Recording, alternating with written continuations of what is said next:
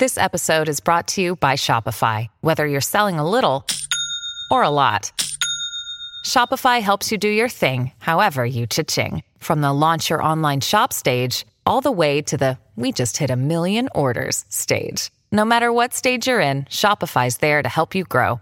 Sign up for a $1 per month trial period at shopify.com/special offer, all lowercase. That's shopify.com/special offer. Hello, everybody. This is Marshall Poe. I'm the editor of the New Books Network. NBN listeners like to read books and buy them. So we thought we'd tell you that right now, our friends at Princeton University Press are having a remarkable site-wide sale. You can get 50% off books, including ebooks and audiobooks, with the code 50, F-I-F-T-Y, at checkout until May 31. You can save some real money on Princeton University Press books. I encourage you to go there and check it out. Welcome to the New Books Network. Hello, and thank you for joining us on the New Books in Israel Studies podcast. I'm your host, Ari Barbalat. I'm here today with my guest, Naftali Shem-Tov. He is a senior lecturer in the Department of Literature, Linguistics, and Art at the Open University of Israel. He is head of the Department of Literature, Linguistics, and Arts at that university as well. He is here to talk with us about his new book, Israeli Theater, Mizrahi Jews and Self-Representation, published by Routledge 2021. Thank you for joining us today, Naftali. It's an honor to have you with us. Thank you very much. Thank you. To begin, can you tell us a little bit about yourself, yourself on a personal autobiographical level? So I born in 1975 in Kfar Shalem neighborhood. Is a working class neighborhood close in south of Tel Aviv, close to Shchonat HaTikva. My mother, I'm a Mizrahi Jew, so this is, you can understand why I wrote the book. My mother and my father born in Iraq, in Baghdad. He immigrated to Israel when he was 12 years old from Baghdad. And my mother is born in Iran. She's a Kurdish Iranian. She also immigrates to Israel as a child in 51. And I have an education, a theater education, since I was 12 years old. In my neighborhood was a community center, is still there. And I learned and I joined to community-based theater for youth theater. And then I learned acting and the theater and loved this art. And also the plays of this community theater were about social and ethnicity in Israel. And in this place was the first time that I, in some way, understand the situation in critical perspective, the situation of ethnicity in Israel, the relationship of ethnic groups, and so on. And I understand my position as a Mizrahi Jew in Israel. So from that point, all my years in high school, I was an actor in this community theater. And after I finished my service, when I finished the service in the army, I go to the Tel Aviv University to study community theater. I have as undergraduate, my BA is about community theater. And my PhD, I make direct track to PhD. And the PhD is about Israeli theater, especially about the Akko Festival. It's a festival of alternative theater. And then I did a postdoc in Haifa University about improvisation. And I wrote a book about improvisation and connection to teaching and learning process. It's very connection. It's a topic that improvisation is a very important technique in community theater. So I wrote a book about improvisation. The first one about Akko Festival, the book is in English, but the other one is in Hebrew. And now and in 2014, I get a position in the Open University. So I'm here now in the Open University. Wow. Wow. What an academic journey and what an intellectual journey. Was there any particular play that you encountered when you were younger that specifically inspired you? I think there were the two plays. The first one I wrote about in my book. It's called in Hebrew. It's called Mei Tehom V'Chol Hadrama Azot. In English, it's called I don't remember how we translated it to English. Of Hillel Mintelpunkt. It's about Mizrahi neighborhood, and we play we play with this play Mei Tehom, and it was about Mizrahi neighborhood, about criminals, and about their critical perspective about and some of protest against the states and the policy. And I think that was the first time through this play I understand something about my Mizrahi identity. The second one, it was a play of UNESCO from the Absurd Theater. It's a very little play, a comic play with husband and wife, that they have a very bad relationship, but it's very comic situations because they have a fight about very small things. But what's going on in the neighborhood, it's a war. They are closed in their home. Outside there is a war and bombs and so on. And in their saloon, they talk about very, very small things. And this play was after the first Gulf War, when in Israel was in the closed rooms in our home with a mask, to protect us from a gas attack. And all the family tensions was very, very high because very pressure and so on. And outside was the bomb. So this play was very funny and very critical about our situations.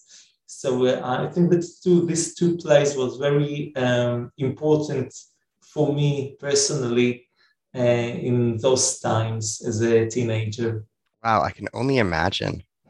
How did you become inspired to write this book on Mizrahi theater? Where did the interest come from for you? As you can understand from my biography, it's always, I thought about it. But really to get the work, it was then when some activists, Mizrahi activists, invited me to a panel to talk about theater and Mizrahim in Israel.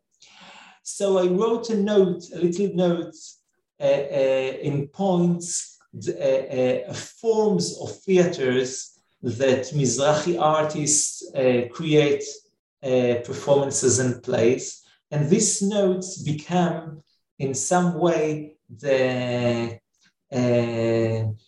chapters of the book. And so the idea was born there in the panel, in this little note. And I thought that I have a thesis and I have a good idea and I can go with it to the archives and build.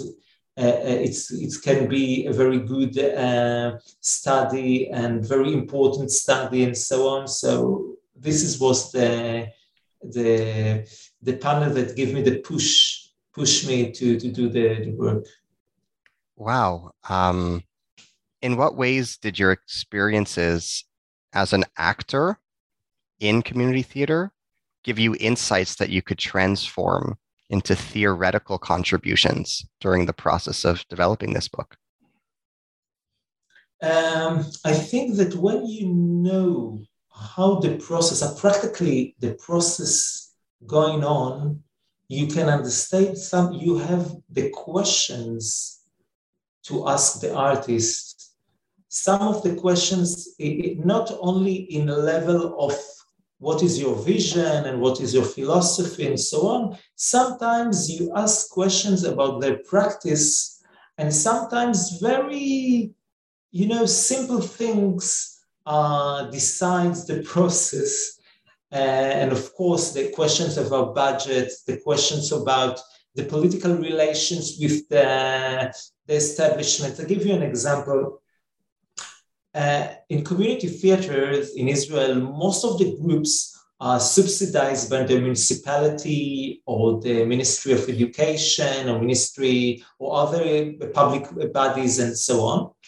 And there is always the tensions between the group that wants autonomy for free speech, and and the politicians in this and the officer in these public bodies wants to control in some way the messages of these performances. And I think that when I, as a teenager, as an actor, I saw it very closely how this political dynamics work between our director and how she fights for this autonomy against the municipality and other officers and politicians that try to control the messages and so on. So I can think that always I have the sensitivity to things like that, and to ask the questions, how it's really work, and so on. So I think that is one of the insights that connect between practice and theory. I take to my studying the book. Wow. Thank you for sharing that. Can you define for our listeners what you mean by community theater? There is a community, when we talk about community theater, the exactly term is community-based theater, BASD. Yes.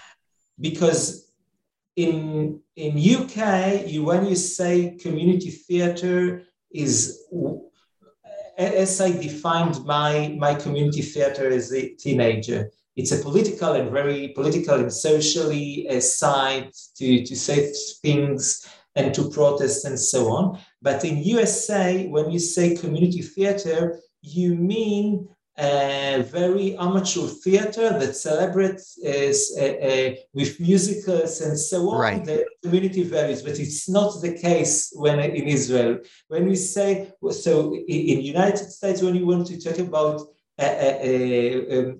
you must say community-based theater to emphasize that is a political and social site to give a performance with very critical perspectives on the community reality and so on. The process is that in most of the time, we don't take plays as it is, but we take materials from the actors, biographical materials and social materials and so on, and what we call devising theater.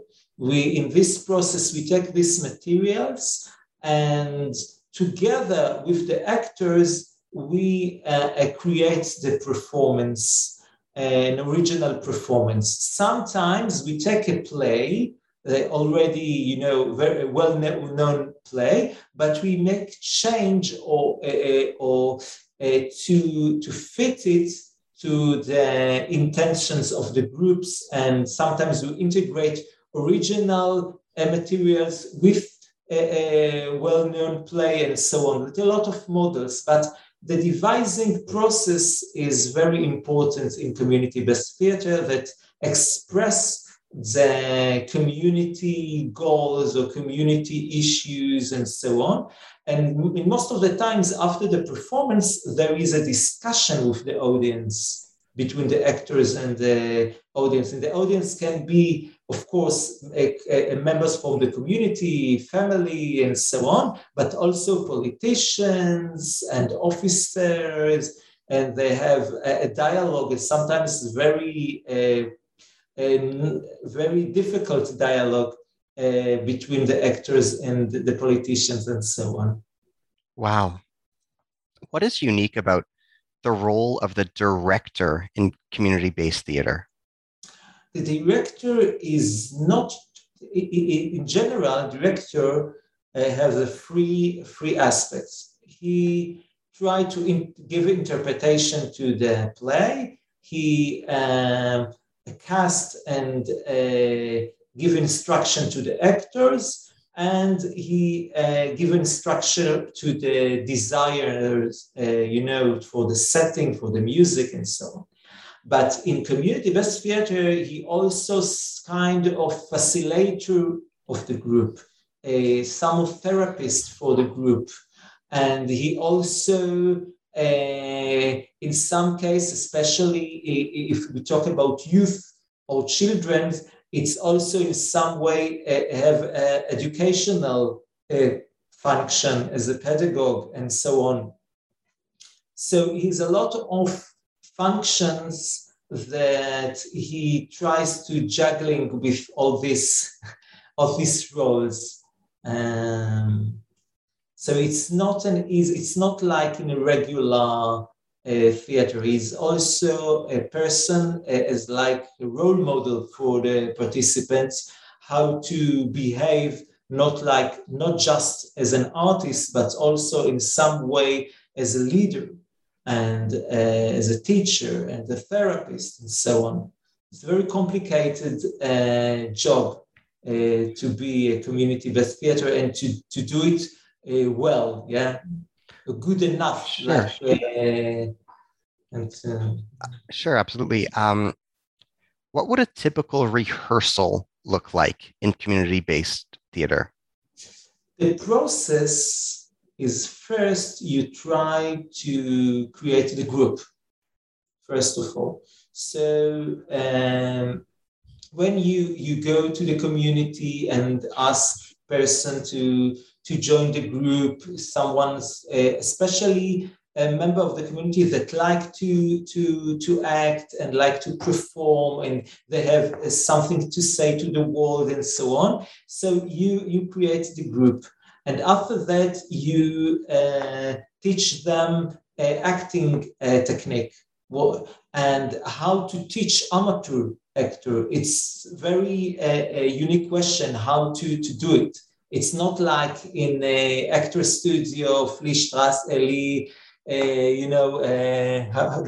Strasberg and so on in New York and so on. It's not like that. It's much more complicated.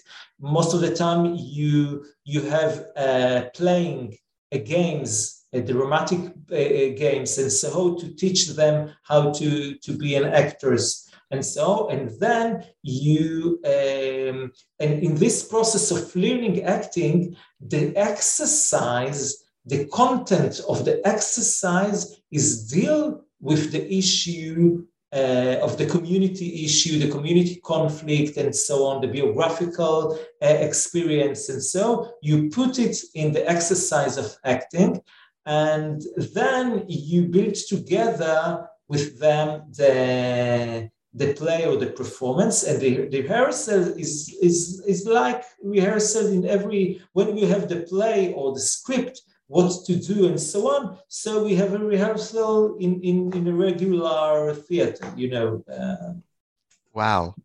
How would a director in community-based theater teach an amateur actor how to act?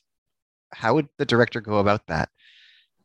I think you can see in Alfie, Yossi Alfie, Yossi Alfie was one of the funders of the community-based theater in Israel in the 70s, and he wrote 2 books about it. And the assumptions, what he say there, the assumption is, first of all, everyone knows how to play, because the human being is a player. You know, when you was a child, all the children play. Yes. So it's in our biology to play. So this is the base, not acting like a professional, not Stanislavski method and so on, but the basis of playing. So all the exercise are around the concept of playing in the sense of children plays, in role playing, and how to make very simple things in our body and voice and so on. So the technique is very simple and emphasize the playing and not the acting. Yes, in English you have acting, playing, game, and performing. Yes, there's a lot of verb to describe this situation. So we emphasize the playing and not the acting in the professional sense. So the playing, this is first assumption. The second is the social assumption that our social relations, Erving Goffman assumption that social relations are actually kinds of playing.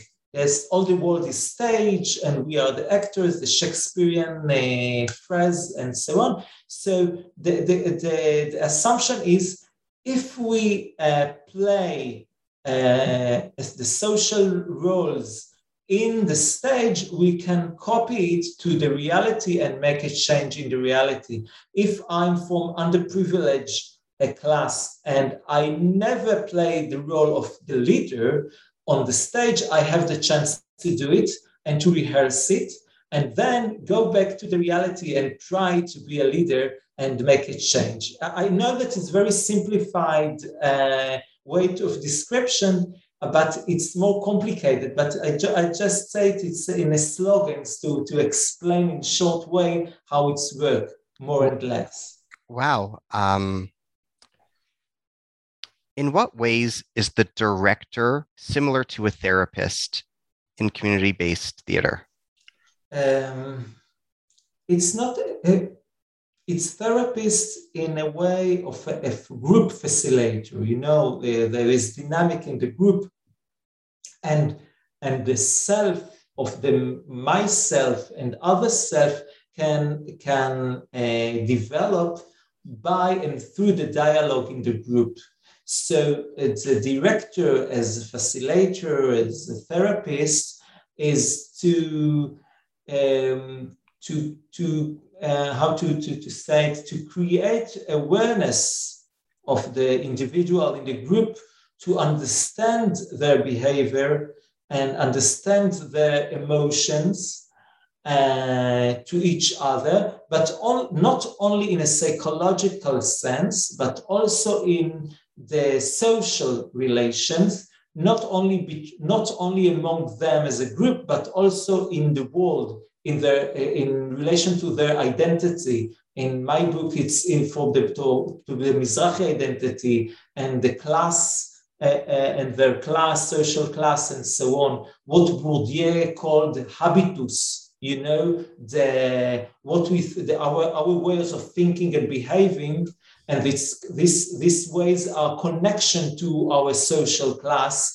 So the therapists I call it in the book, political therapy. It means that you understand yourself not only in psychological terms, but also in a political terms, and the connection between the political and the psychological. You actually understand your habitus.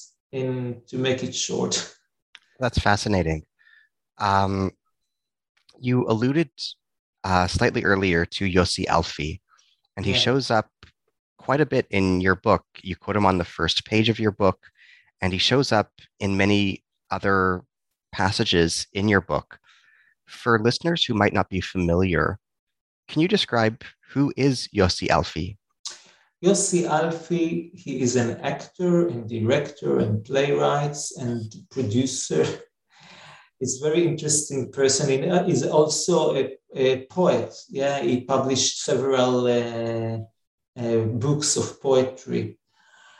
He born in Iraq and immigrants to Israel as a little child, and was also in Ma'abara and so on. He was in the young children in a high school. He go to learn a theater, and then he go to in the army. I think he was in how we call it, in an ensemble of.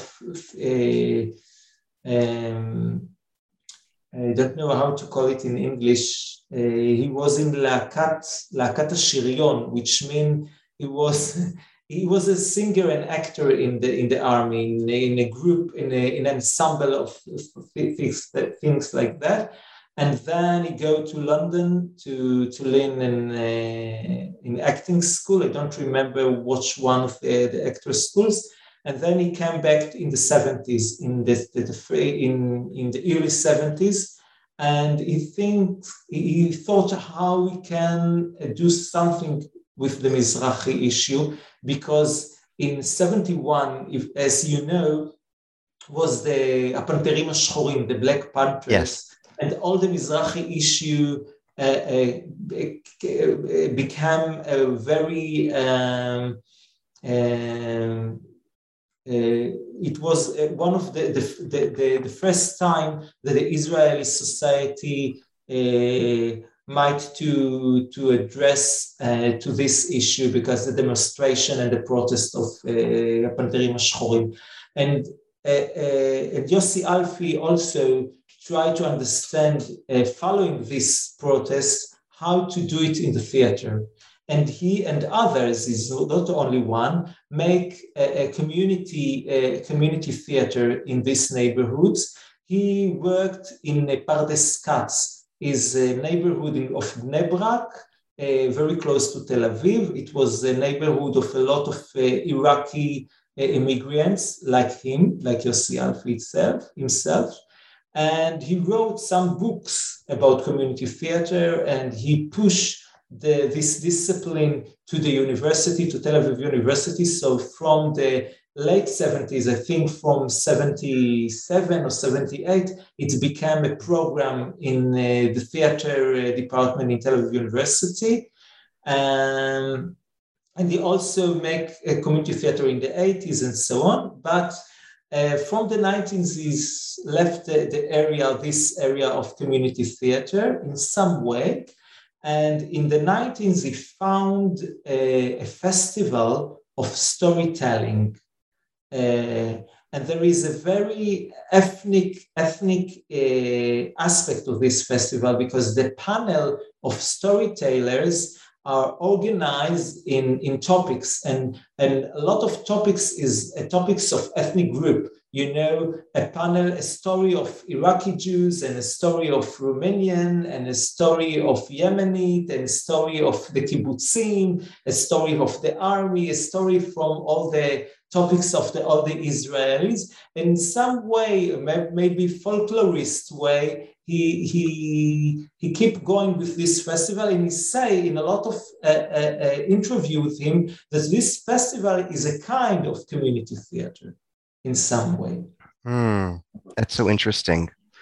Can you describe Yossi Alfi's philosophy of directing? I think that I already do it with the assumptions, as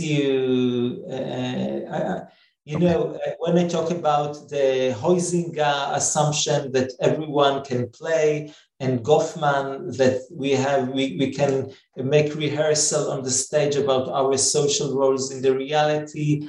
And the third assumption was of Shlomo Svirsky, because the books was published in the 70s. I think Svirsky was one of very few scholars, that sociologists, that say that the Black Panthers are right, and that's a very problem in Israel. And Svirsky published articles and book about the issue from very critical and radical point of view, because the establishment said that the problem with the Mizrahim is because they are primitives and come from primitives country, and because of that, they are in a poor and very low, socioeconomically in a low class.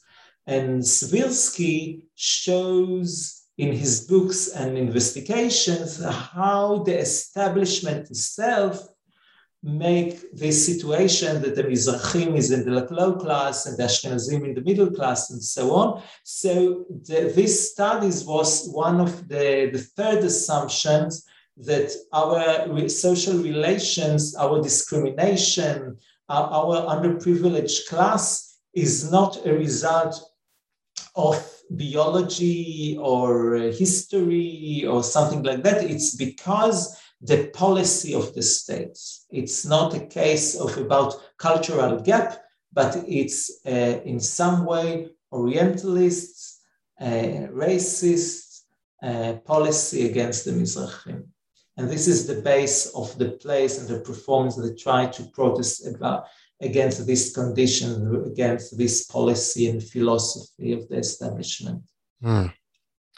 In light of the research that you've put into your book, how would you assess Ashkenazi-Mizrahi relations in the year 2021 compared with the times in which many of these playwrights developed their works? In the 70s? Yeah. I think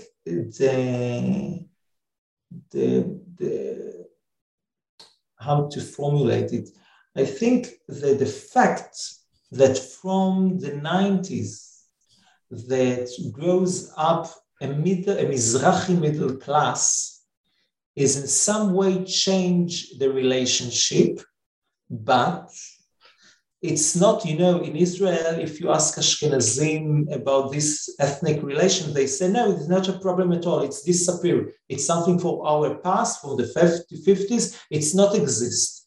And with a lot of anger, they say it's not exist. It's some paradox, yeah. So it exists. Unfortunately, it still exists. But now, because there is a Mizrahi middle class, you can see that the Mizrahim are much more assertive in some way to demand the civic rights and so on. And I think, especially from the activists, of Mizrahi activists, you can see the second and especially the third generation of Mizrahim, and especially the activists from these movements, are much more assertive, and they have all the background, all the academic studies, all the data. They have all the terms from multicultural perspectives and post-colonial perspectives. They have all the weapon to how to formulate their arguments. So it's much more sophisticated than in the 70s. And of course, in the 70s, it was a very clear situation, because most of the Mizrahim was in a low class. And now, because the Mizrahim get in the middle class, there is two attention. Some of the Mizrahim can say we are in the middle class, there is no problem at all, it's okay. And a lot of Mizrahim have a very, I don't know if it's a lot of, but there's some other Mizrahim that have this weapon, these critical weapons to formulate very sophisticated arguments against the establishment and to make a new discourse, especially in the social media and so on. So I think this is more or less the differences. That's so interesting. Do you think that we should use the term Mizrahi theater in the singular, or should we speak of Mizrahi theaters in the plural? There is no Mizrahi theater in singular. Of course, there is a lot of perspectives how to do Mizrahi theater. So I think that we can talk it about in plural, and actually in the field itself, you can see a lot of independent artists and also ensembles and groups of Mizrahi, professional groups of Mizrahi theater. I think there is, I think about something like 4 or 5 ensembles that the Mizrahi issue is very central in their repertoire. There is Teatron HaShachar of Gilit Yitzchaki, the performance, the daughter's fathers about the Farhud. It's very, there is now another performance about Kinneret and the Yaman in the Kinneret, and another play about Egyptian Jewish in the suffer in Egypt in the Nasser, Abdel Gamal Nasser regime, and so on. So there is this theater is the vision of this theater is to create plays about the Mizrahi history in the Middle East. Another group is Chana Vazana Greenwald. We talk about her, about Yoldot performance. Yes. So she has a lot of performances that talk about the Mizrahi issue, the Mizrahi identity in a lot of perspectives. Especially she intersects between Mizrahi identity and gender and class and sexuality and so on, and in very, very alternative theatrical language. She called her theater the Frechot, the Frecha. Yeah, it's to reclaim the stereotype. And Frecha is it's very awful stereotype to say to someone you are Frecha, but like the queer term, that the queer terms became reclaiming, became the terms to describe the homosexual and so on. So here in the same way, they reclaim the term Frechot, and they call themselves the Frechot Ensemble. Another theater is Lod Theater Center of Pnina Rintzler, and her performance is with Lod residents, Mizrahi and Arab residents, and one of the play talk about the Holocaust of the North Africa Jews. This is issue that's very not most of the Jews not really familiar with this topic about the Holocaust in North Africa, and so on. Another group is a Dimona Theater. There is performances where they talk about the Dimona and Jews from Morocco that live in Dimona. They have plays about it, and a play about the relationship between Mizrahi in low class and Mizrahi in the middle class, and so on. That's very interesting plays they produced there. So I think this is these 4 or 5 groups are very central in the Mizrahi theater today. Thank you for sharing that. And in fact, you alluded to the play Yoldot by Chana Vazana Greenwald. Yeah. In my reading of your book, that was the play that I was the most intrigued by and the most fascinated by. Can you discuss that play in more detail? And can you describe to our listeners the plot and storyline in that play? There is the play talk about the kidnap of Yemen children in the first decades of Israel in the 50s. And the play start with a poetry. There is 3 women performers that on the stage, and it's begin with a general poem that talk about how women in the hospitals and how the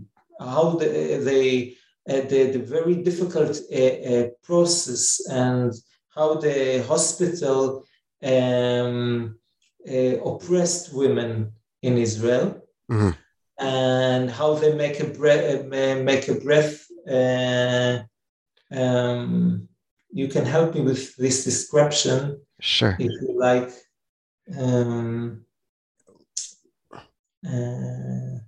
What are you trying to say? Women in labor, this is the Yes, childbirth. Yeah, childbirth and so on. So the first act is a poetry. They perform a poetry that describe how the hospital in Israel oppressed these women. And then the other acts in the play is we can see testimonies of Yemen mothers. They talk about how the healthy children or babies disappeared. When they go to the hospital or go to the clinic, the nurses say to them, "I'm sorry, but your baby is dead." And when the women say, "So where is the baby to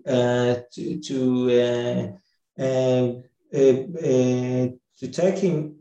So they say, "No, we make all the things, and there is no body and nothing, and no papers and nothing. Just they say to the baby is died." So this is the testimony of the mothers. And then we have testimonies of the nurses. And this testimony is based on the committee that in some way tried to investigate this issue, but unfortunately the nurses don't really say the truth. And then the play ended again with the poetry about the women and the questions of what one of the women said. The last sentence of the play is, "Where is my daughter?" And the connection between the poem and the testimony is that the hospital, the big question is how it can be, how this happened, how it can be happened in our states. And the play said that the hospital is an oppressed system, and because hospitals in general is an oppressed system, so also things like that can happen there. And this is very a difficult message. I think that the play tried to answer about the questions, how it can be. It's such a creative aesthetic expression. I was blown away by the description of it in your book, and continue to be by the allusion that you're making to it just now. In fact, what was particularly intriguing was the allegory of the biblical book of Genesis and the creation story as Yoldot applies it to the setting of the hospitals from which Yemenite children were kidnapped. Can you explain that angle, the allegorical introduction to the play, for our listeners who might not be familiar? What's the poetry? What is the poetry? Is take Genesis as a reference and cynical and critical in critical sense. What is exactly want to say that the states and the hospitals and the health system is like God. He creates the world of the system. It's in some way the poetry said that the poem said that that the states is like try to be like God in the bad sense of the of this mean, and in the which is the bad meaning of that. It's mean that's like God that try to do very problematic, immoral things like to take children from their mother and fathers and so on, and to do with them what they like to do, like God. And this, and I think that is the comparison between Genesis and how the hospital created itself. It's my interpretations. How it's work, how this allegory works to the audience. Fascinating.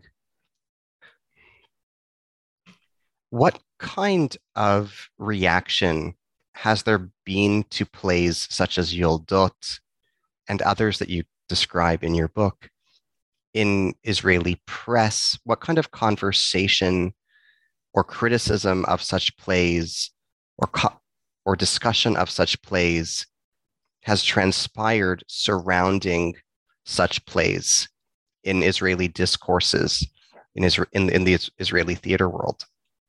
I think that is very, I don't remember exactly any special criticism or something in the press about this play, but I think that when we talk about this, about Yemeni children, there is a very split in the discourse, and it's very connected to the identity of the speakers in some way.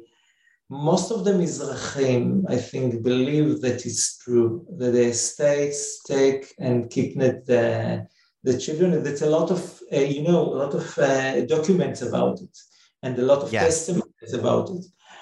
And the other one, I think that a lot of Ashkenazi, especially Ashkenazim, that their parents was participate with the funding of the health system and welfare system, and was very identified with the Zionist establishing of the states and so on, feel very bad with this accusing, and try to say that that the baby is really dead.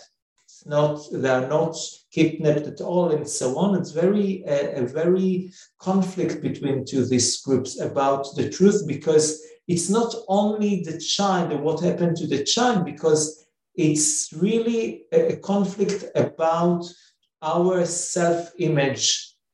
If Israel is a very good, and if the Zionist vision is really came to true and so on, or the states, Israeli states, is very problematic and make a lot of evils and oppressions and so on. It's a conflict about our self-image and about what is Zionist ideology at all, and so on. I think it's the base of the conflict. Thank you for sharing that.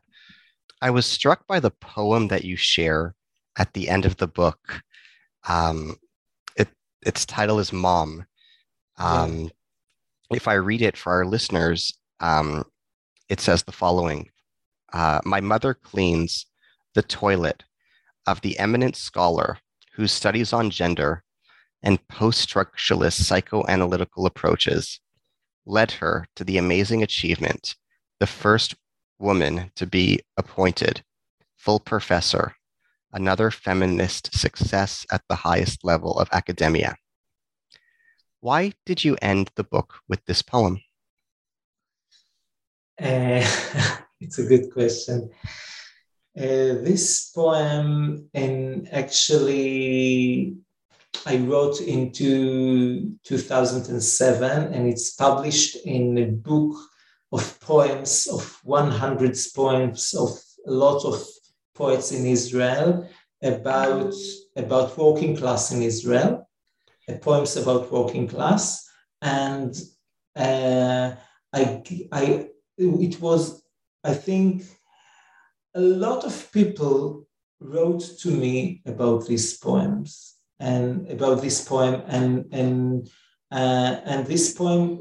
A lot of times you can find it in Facebook, in Twitter, in all the social media. A lot of people use this poem to describe their feelings and so on. Students email me about these poems, and also high school students use these poems to make a graffiti on walls of school of their schools and so on. I think this poem in some way is formulate my experience about this study, about this book, is formulate my biography. And as I said, my mother, and it's a poem about my mother. It's a poem about my place of belonging to the academia and my conflict as part of the Israeli academia. And by the way, as you know, the Israeli academia is very white academia and so on. And it's trying to say something about the connection between aesthetics and social and personal. In I think that I begin with my parents in the introduction, and I finish my mother in the epilogue and so on. And so I thought that it's good to say something about my place in this investigation, in this book. And I think that the poem said this crossroad I place or I position myself. Wow, thank you. Thank you for sharing that. How does the poem relate to the plays you analyzed? Especially about with the feminist theater in particular, but in general, I think that there is three characters in the poem: my mother, the professor, and myself. And I think this triangle is also exists in all the book. I wrote about, in some way, about my autobiography through the plays. I do it because not only, but also because of my parents' biography, my parents' pains, my parents' silence, and give them a voice in the book. And the professor is also not only the Ashkenazi and the bad guy in the story, but also in some way, I'm also the professor in some way, because my position is in the academia, and my tensions with this role, how to be a professor in the academia, and what is the role of the professor in the academia, and so on. So this triangle in the poem is described in some way all the book and all my personal, political, and aesthetical, and academical, and whatever in the book. Thank you. That's fascinating. I really appreciate the autobiographical components that informs the book and informs the insights that you develop in the book. I think it's a beautiful contribution to the book, and I just wanted to commend you for including that poem precisely where it's found. Another piece of the book that I was particularly intrigued by is the production of the play by Molière, The Miser. Yeah. Can you discuss that? And in particular, can you describe to our listeners the context of how that play was produced for an Israeli audience, and the setting, both in time and location, as to where and when the play was produced for Israeli audiences? So in 2001, Ronit Ivgi and Asher Cohen are from Moroccan origin, decide to make a theater in Moroccan language for Moroccan Jews in Israel, and they decide to take Molière because I think Molière is very well known especially in North Africa colonies that based in some way in the French colony and the French culture and so on. So they take the comedy of The Miser of Molière and make an adaptation to a Moroccan language and also a Moroccan setting. The plot is going on in Casablanca and so on, in the community Jews and so on. And it was very good performance. A lot of Moroccan Jews, first generation, second generation, even third generation, come to watch this very beautiful and very entertainment play. And it was celebration in the auditorium, between the stage and auditorium, because it was the first time that this language was on the stage, not only in the synagogue, not only in the mimuna or wedding or in the neighborhood. It's the first time in a fine arts, in very respectable building, they can watch play in their language. It was very fascinating. The first time was in Arabic theater, in Arabic language, that make Jews for Jews that don't deal with the Palestinian-Israeli conflict in Israel. That's fascinating. Why did the play The Miser, or in French, L'Avare, resonate so deeply with its audience at the time? You can repeat the question again? I don't think I understood. Why did the play The Miser resonate with its audience in the way that it did? I think the Meisner in some way said something about the culture, is an allegory about the culture, to be generous in the Mizrahi culture, and especially in North Africa, to be generous, to give, and to be to be a very good host to your visitors and so on. It's very important value. And to be a miser, it's very problematic. So I think that they try to say something about the tradition, how we can not be so miser about our tradition, how we can be generous about our traditions, and how in one case, how it's important to keep it like a miser, but also to give it to take it and going on with that, and to be generous with this culture. I think that it's talking about the tension between these poles. That's fascinating.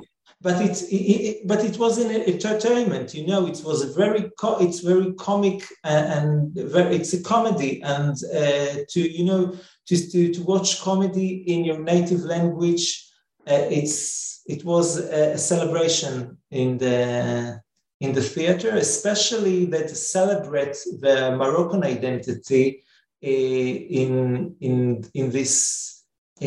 the theater. It's in some way a paradox between Moroccan identity and the theater, in some way in Israel. So to make theater in Moroccan language, was in 2001 a very fascinating event. So I think that was the point of this comedy. That's fascinating. In light of what you're describing and in light of some of the themes in The Miser, I can't help but think about the character Salah Shabati in in dialogue with Moliere's depiction of the miser. I just, it's a thought that's coming to me as you're describing the miser as it was directed and produced in Israeli context. And I can't help but think about the parallels between the stereotype of Salah Shabati and the parallels between the miser by Moliere. It's a very interesting thought. I think that in the miser, all the community on the stage are Mizrahim. So you have the miser, but you have the young lovers, and you have the Jews that try to be much more French, and you have the Jews that come from the low class, that are like Arabs and so on. So you have a lot of identities or ways how to be a Jew in Casablanca in the 50s. This is the plot, per the time of the plot going on. So it's not like Salah Shabati, because Salah Shabati is a stereotype that in comparison to the Ashkenazi Jews in the film. You know, there is a gap between the educated Jews or the European Jews, and Salah Shabati is a primitive, and so on. So I think that is important to see where the miser is, what the setting of the miser and what the setting of Salah Shabati, to understand that it's not the same. Yes. No, I appreciate what you're saying, and I absolutely agree with you on the differences. I guess where that question came from was just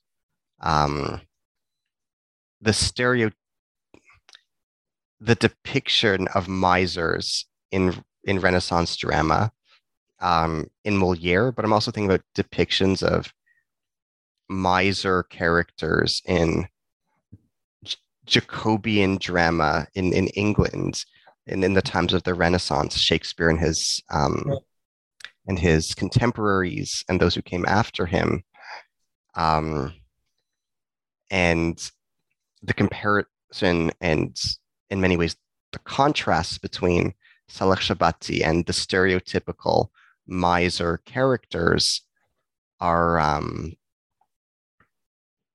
they're very intriguing, and that thought literally just flashed into my mind as you were describing the miser. So thank you for that response, and thanks for highlighting those contrasts.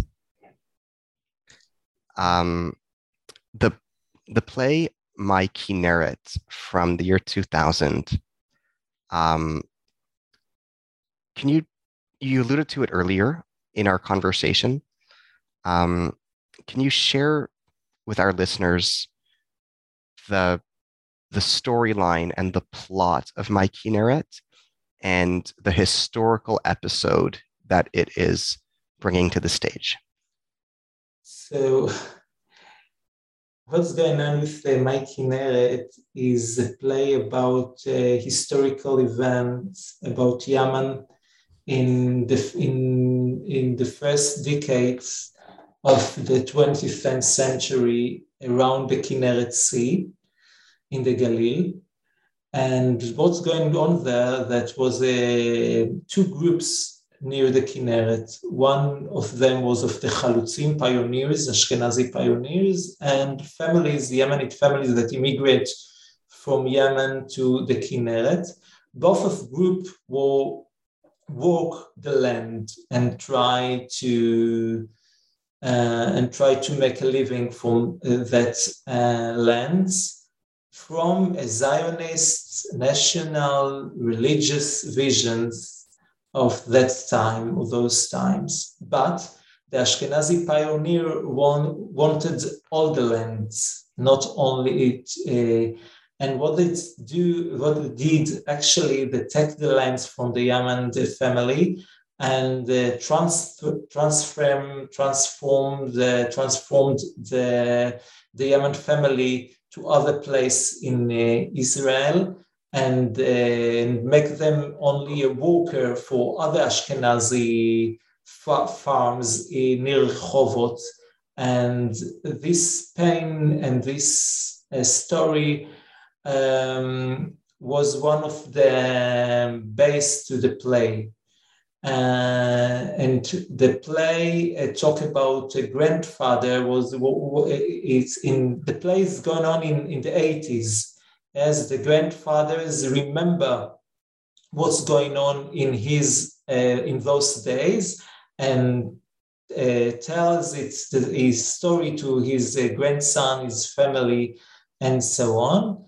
And the play, and when he's died, and the family tried to take his body to the cemetery of Kinneret, of the kibbutz Kinneret, they don't accept that he will bury them there, and this is the tragic ending of the play.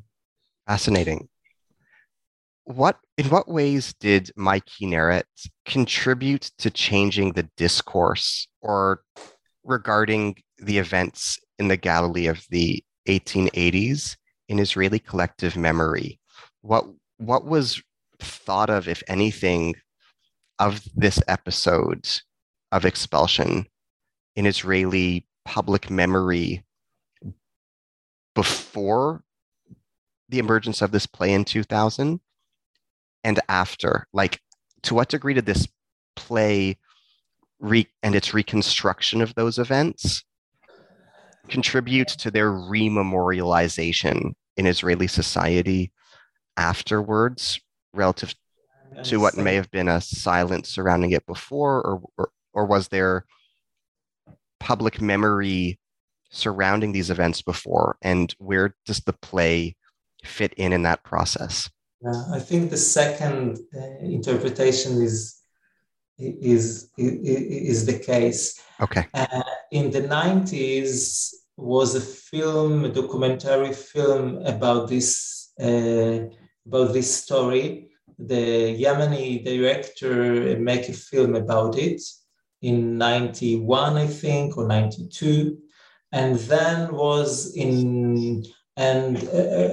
several years after this films, a Yemeni historian Yehuda Nini published a book about this story with a lot of it's very painful book, because he also is a Yemeni historian, Zionist Yemeni historian, that you can see the tension in the book, that he said, yes, it's a lot of pain, this story, but he's very Zionist also, and it's very interesting to read this book. But Yehuda Nini book, it's called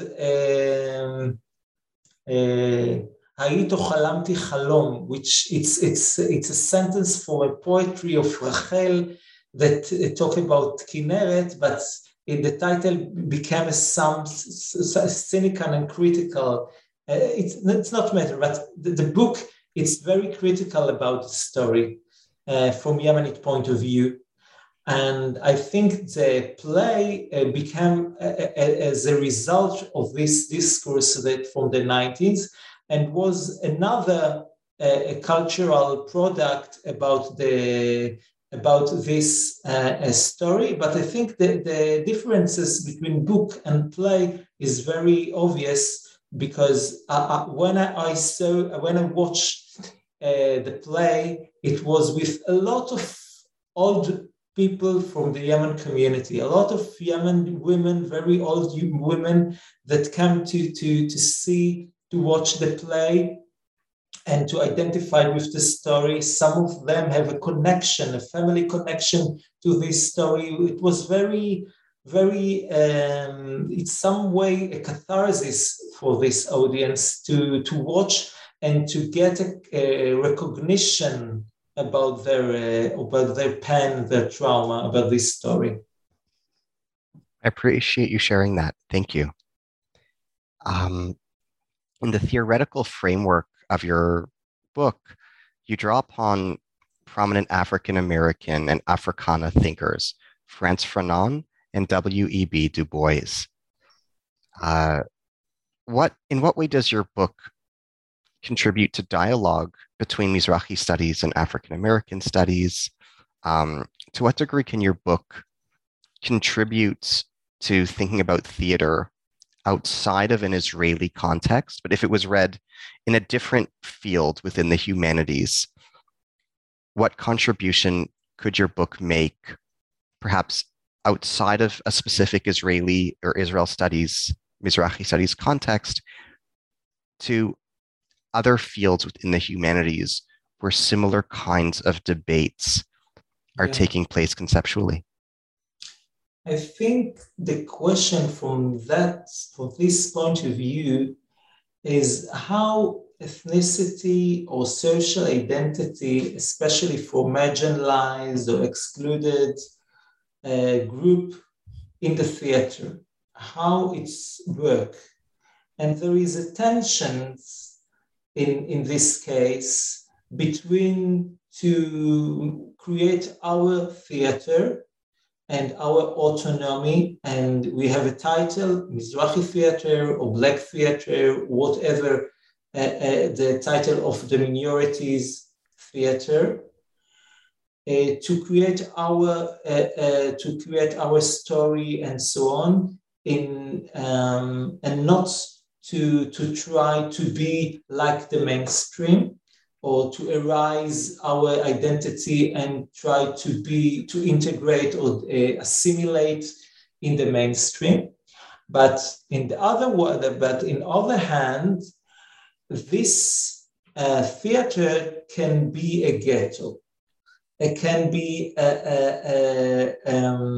not give our the opportunity to grow and to become something complicated in a lot of ways of thinking and so on.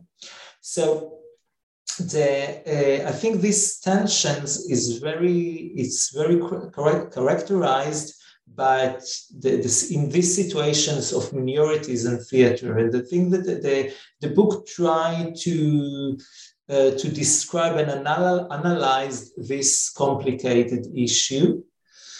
And I think that another level of this point of view, how we can compare about minority and theater, is my emphasize the forms, the theatrical forms, and not the history. My book is not organized by the history of Mizrahi theater or by the context, the social context and so on. It's organized by the theatrical lines. Each chapter talks about a form of theater, like autobiography performance, poetry performance, performing history, social realism, drama, and so on.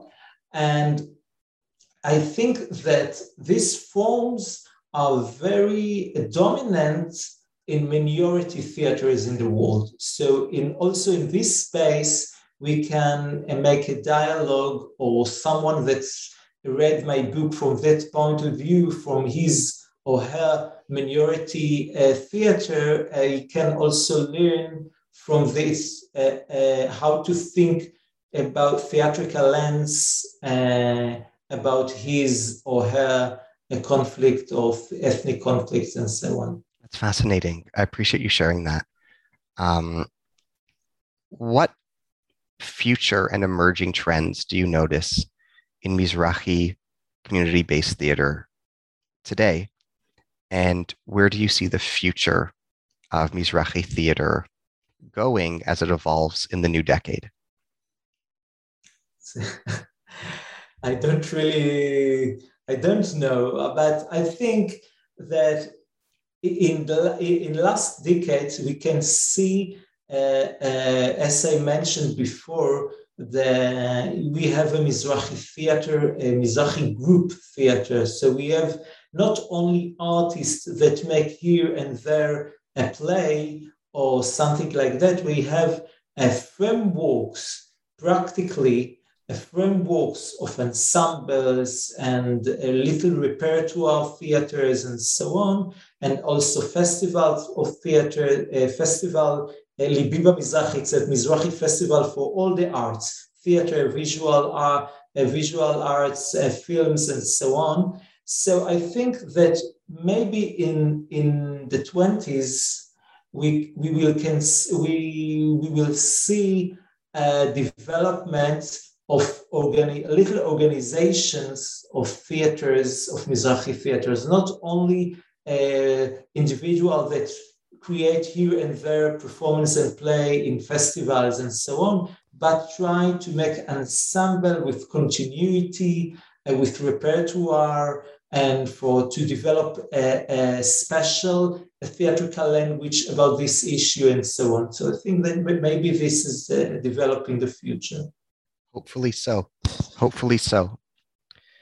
As we bring this conversation to a close, can you share with us what you are working on now and what you're working on next? I'm still publish articles about the Mizrahi theater. In the future, I will publish an article about Mizrahi theater for youth audience. So I have a combination between my topic about Mizrahi theater and about educational drama, community theater, and so on. And in general, I have a grant about a festival. I go on with the festival. You know that in my PhD I wrote about Arco Festival. So now with my colleague Smadar Mor, we have a grant from ISF, Israeli Science Foundation, to make a research about Haifa Festival for theater, for children and youth theater. So it's my next project is to write the history of Haifa Festival, but also there are plays for children and youth that talk about Mizrahi case. So also in this project, in some way, the Mizrahi identity is always there, you know. So this is my next project about children's theater in Israel. Thank you. Wow. I wish you only hatzlacha in developing these new projects. I appreciate you coming on this podcast today for this interview.